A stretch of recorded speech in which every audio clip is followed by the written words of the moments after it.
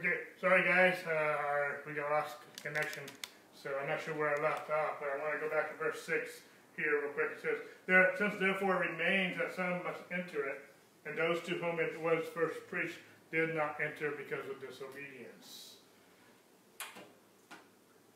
You know, what was this disobedience? Not entering the promised land. Actually, let me rephrase that. The disobedience was unbelief. If you read Hebrews 3 and 4, God calls this lack of believing God disobedience. He actually calls it rebellion. That God brought them out of Egypt and bring them into the promised land. He told them in Numbers 33 that there would be giants in the land. He told them ahead of time what would happen. He told them that there would be giants. He told them, but they need to believe God. You know, look at our day and age. We're living in end-time events right now. COVID and other things going on in our world. God, through Jesus, Paul, James, John, Peter, they all prophesied these things would happen. And yet some of us are bent out of shape. And I'm not saying it's easy what we're going through. That's not my point. And I'm not trying to be insensitive by saying that. But at the same point in time, our trust and our reliance needs to be on Jesus. We were forewarned these things would happen. Maybe not in this manner and whatnot, but no matter what happens, we need to trust Jesus. And everything we need is in Christ Jesus. And the author is painting the picture here that our trust and our reliance on Christ's completed work is the rest. It is the Sabbath. This rest, this Sabbath that we are to enter is to trust in God's completed work. And that works in any generation. That works in COVID, non-COVID. Whether it be the end-time events or not the end-time events. Whether it be the end-time events is not really the issue. The issue is trusting Christ. Because even on our best day, even when everything's going well, it's dangerous not to trust Christ. So the issue is not what we're going through. The issue is not the generation that we're living in. The issue is, are we resting in Christ? Because this trusting in Christ's finished work is the rest. It is the rest. That it is the rest that was prophesied, and it's the rest that is available for us today. Let's go to verse 7. And again he designates a certain day, saying in David, today, after such a long time, as it has been said, today, if you will hear his voice, do not harden your hearts. The writer of Hebrews says that they hardened their hearts when they didn't enter the promised land, not entering his rest. He calls it the hardening of hearts. He calls it, he calls it rebellion. I don't want to rebel against God because I've hardened my hearts. You know, Israel, when the first generation left Egypt to come into the promised land, they hardened their hearts against God's word, and they believed their own report. When we believe our own report about the situation instead of what God says about the situation, the Bible calls that hardening of hearts. Jesus dealt with his disciples about that.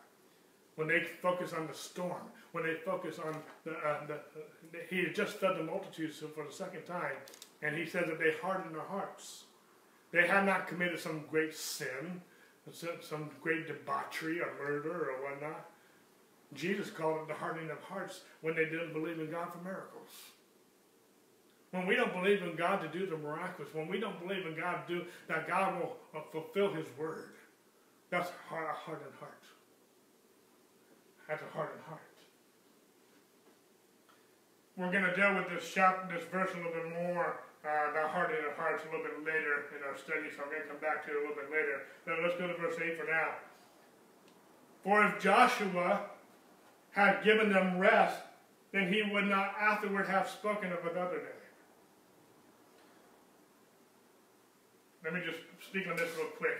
Some of your translations, especially the King James, I'm reading for the New King James, but the King James will use the word Jesus here, not Joshua. Why is that so? Because in the Greek, the word Joshua and Jesus are spelled the same. Yeshua, or in the Hebrew, Yeshua. Okay? And so, there's a translation thing, but in context, we can see that this is not speaking of Jesus. We know that Jesus is omnipresent, but that's not the point we're making here. Joshua is the one that delivered Israel to the promised land, literally, naturally speaking. Not Jesus. That making sense? Joshua was the one there. Okay, that's just a little side point. This is not speaking of Jesus, speaking of Joshua.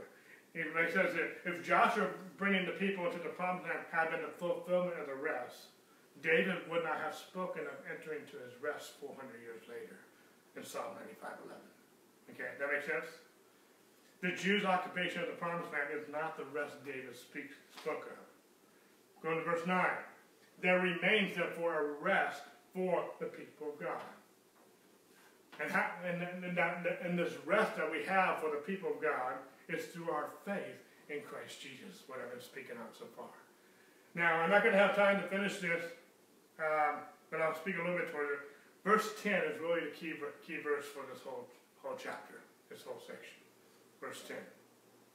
It says, for he who has entered his rest has himself also ceased from his works as God did from his.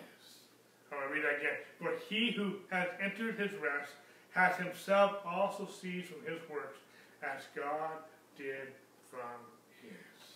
This verse reveals the rest. This verse reveals the purpose of the Sabbath and this rest that we're speaking of. It is ceasing, this rest, this Sabbath, is ceasing from our works the same way that God has ceased from his works at creation. We're going to look at this a little bit more in the future weeks. We're going to use some other verses. John 5:16 speaks to that. Talk with me real quick. We're going to refer to this, but I'm going to speak to this a little bit more later. But go with me. We're going to come back to verse 10 here. So go with me real quick to John 5:16.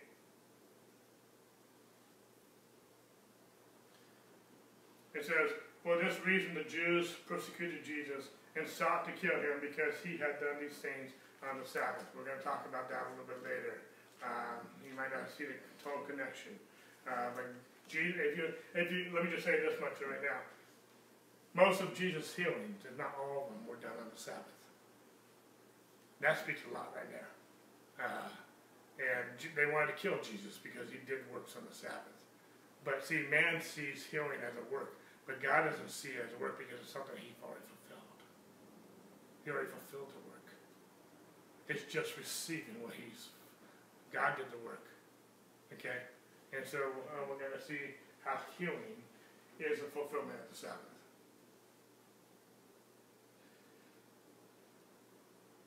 It goes back to what I was saying earlier, if you caught my point. If we will rest in his goodness, he will take care of everything, because everything that we're looking for, healing in this respect, is in the seed. When we are resting in the seed, his word, everything, including healing, is a byproduct. Okay? We'll come back and we'll spend more time on that a little bit later.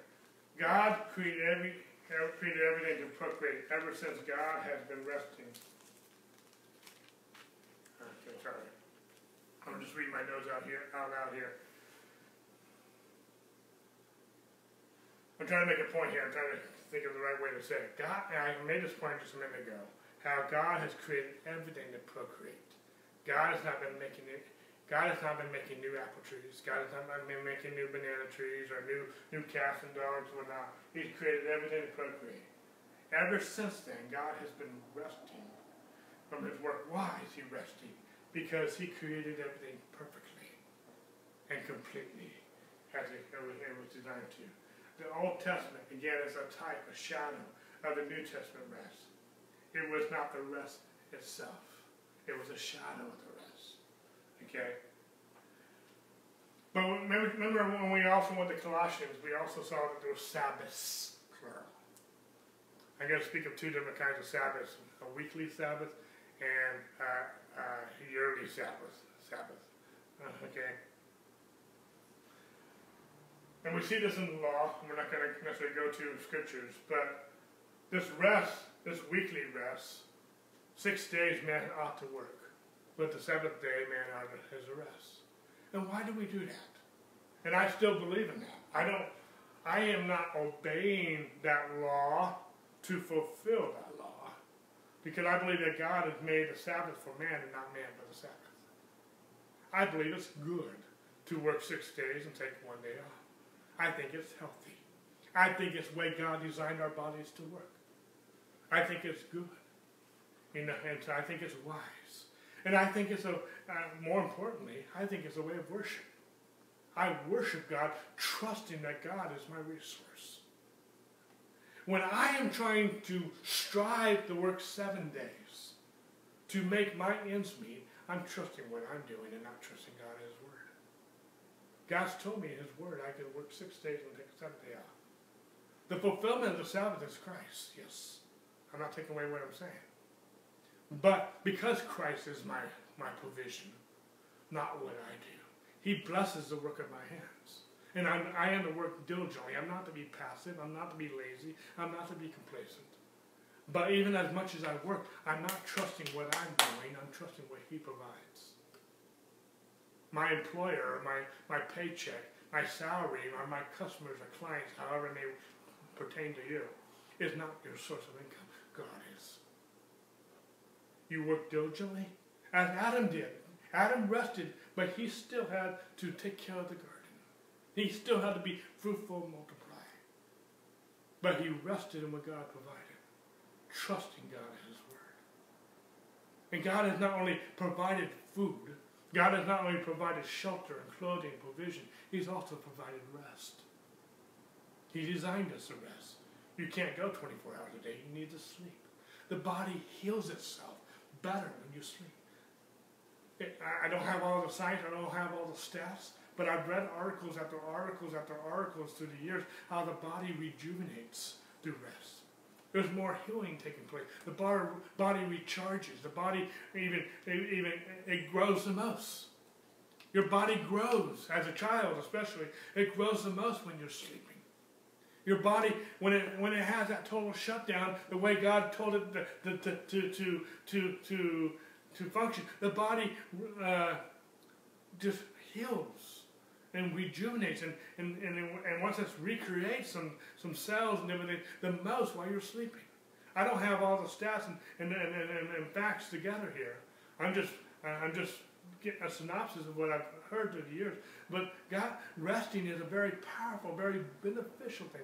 The number one medicine you can do when you're sick is sleep.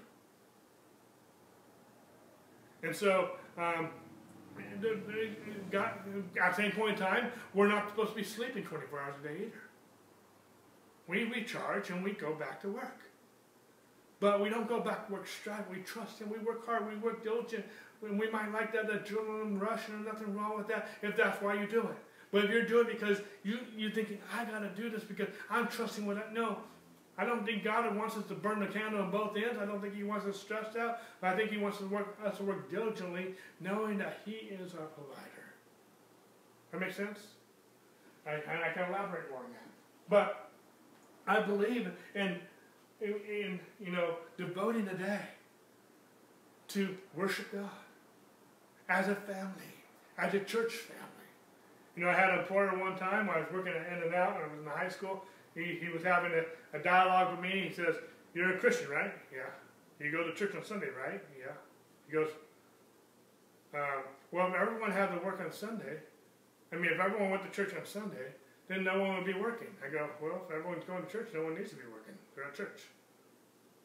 And so, it's not something I have to do. It's something I want to do. And we continued the conversation. He goes, "Well, why don't you go to church on Monday or Tuesday or Wednesday?" I go, "I don't have a problem going on Monday, Tuesday, or Wednesday. They're actually, the early church went to church every day. But our church meets on Sunday. So if I go on Monday and our church is meeting on Sunday, I'm going to be the only one there."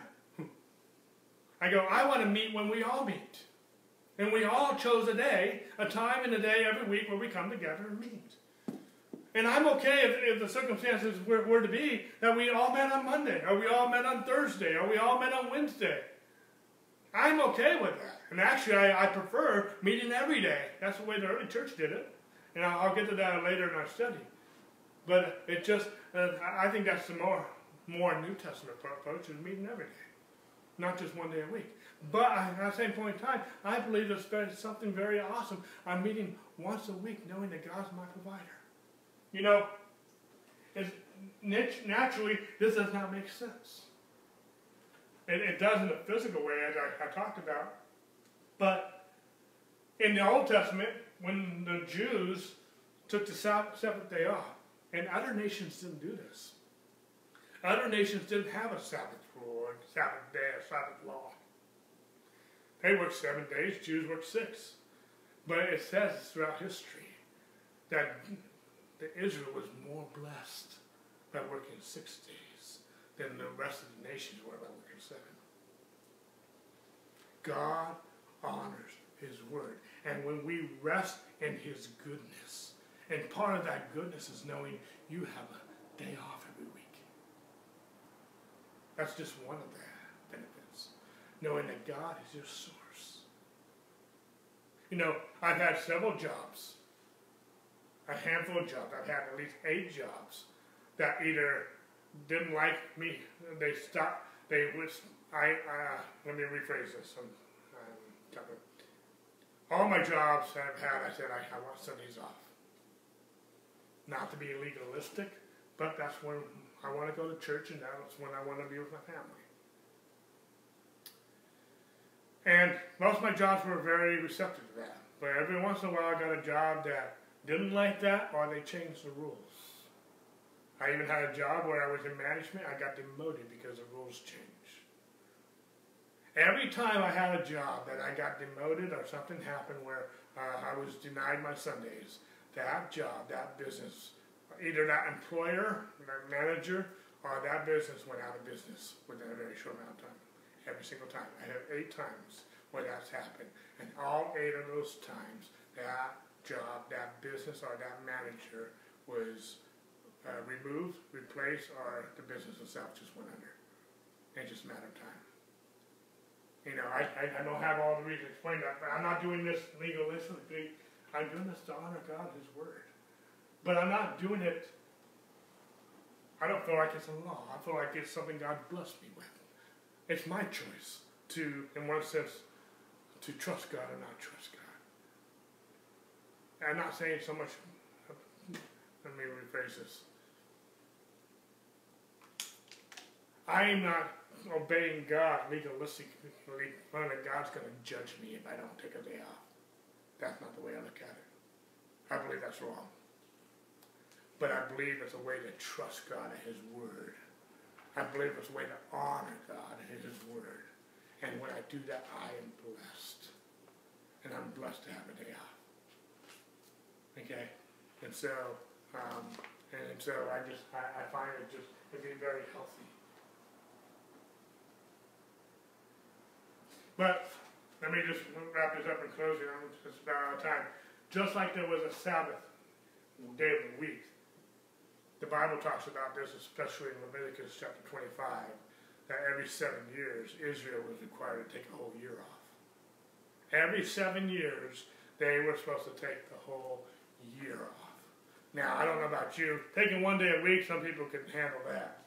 But taking a whole year off. Now, how many of you would vote for one whole year vacation? I think a lot of us would do that.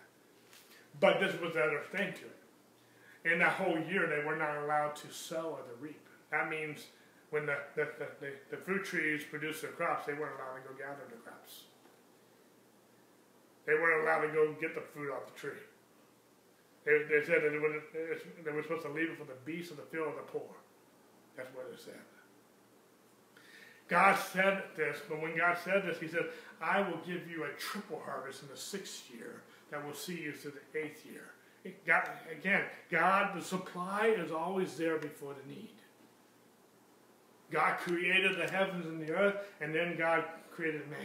God, through Christ, provided salvation, and then he gave us, allowed us to be born again through Christ. He provided the supply before the means.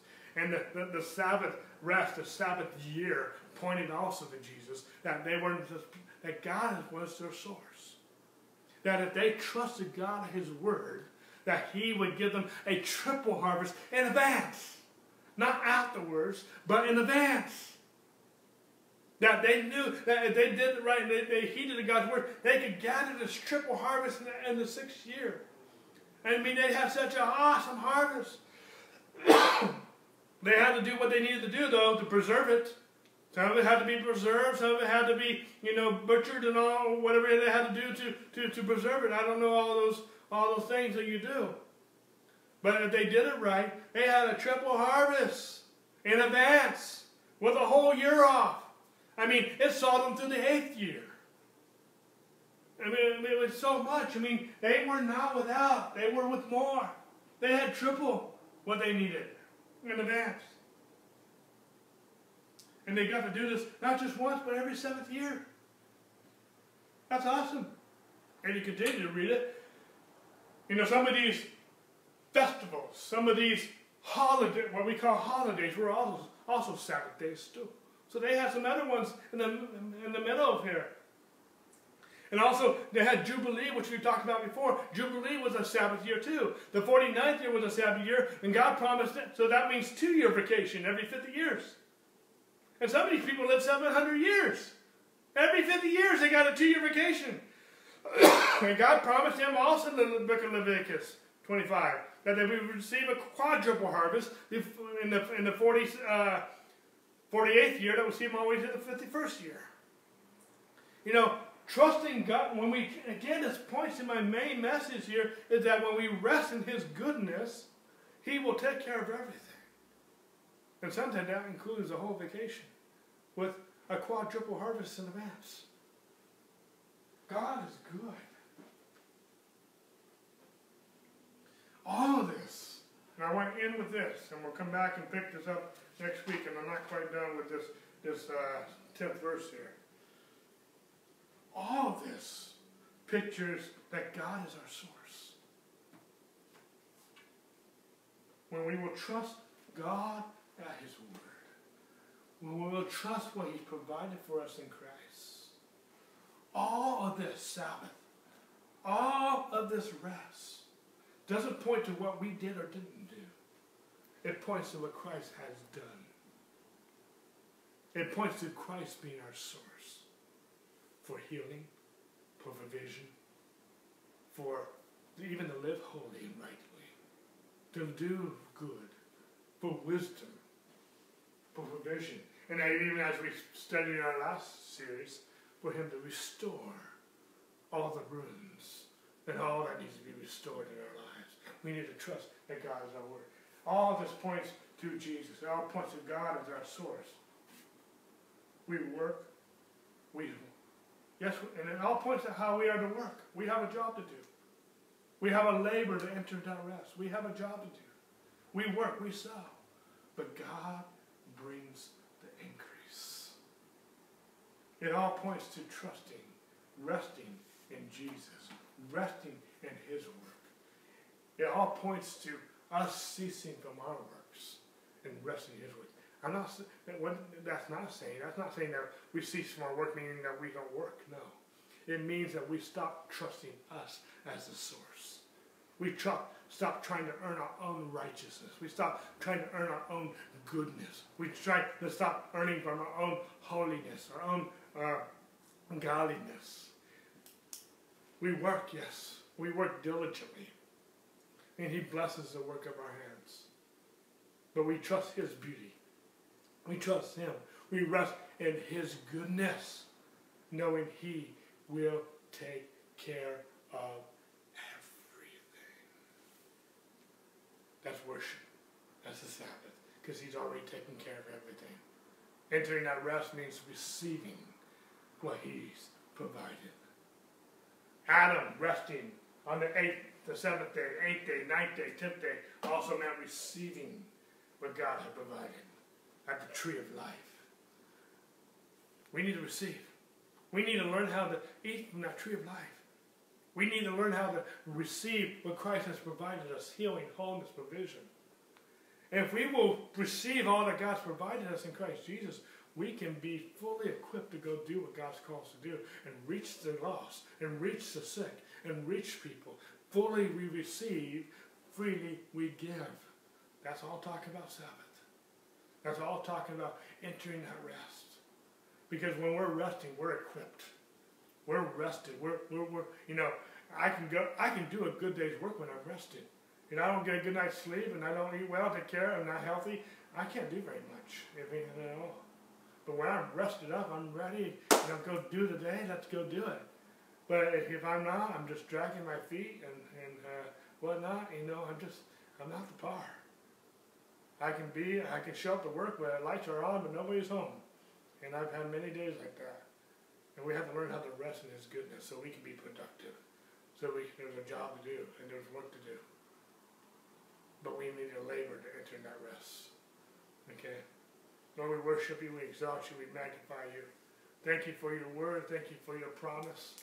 I hope I'm making this clear to all of us. But help us to rest in Your goodness. Help us learn to rest.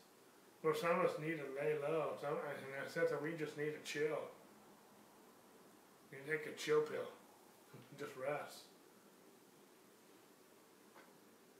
I'm not calling us to laziness. I'm not calling us to complacency. I'm calling us to rest in Your goodness. That You will bless the work of our hands. That You will bless our pocketbook. That You will bless our jobs. That You will bless our families and the things that we're doing. Bless it in the name of Jesus. Amen, amen. God bless you. All right. God bless you guys. We'll see you tonight at 6 o'clock.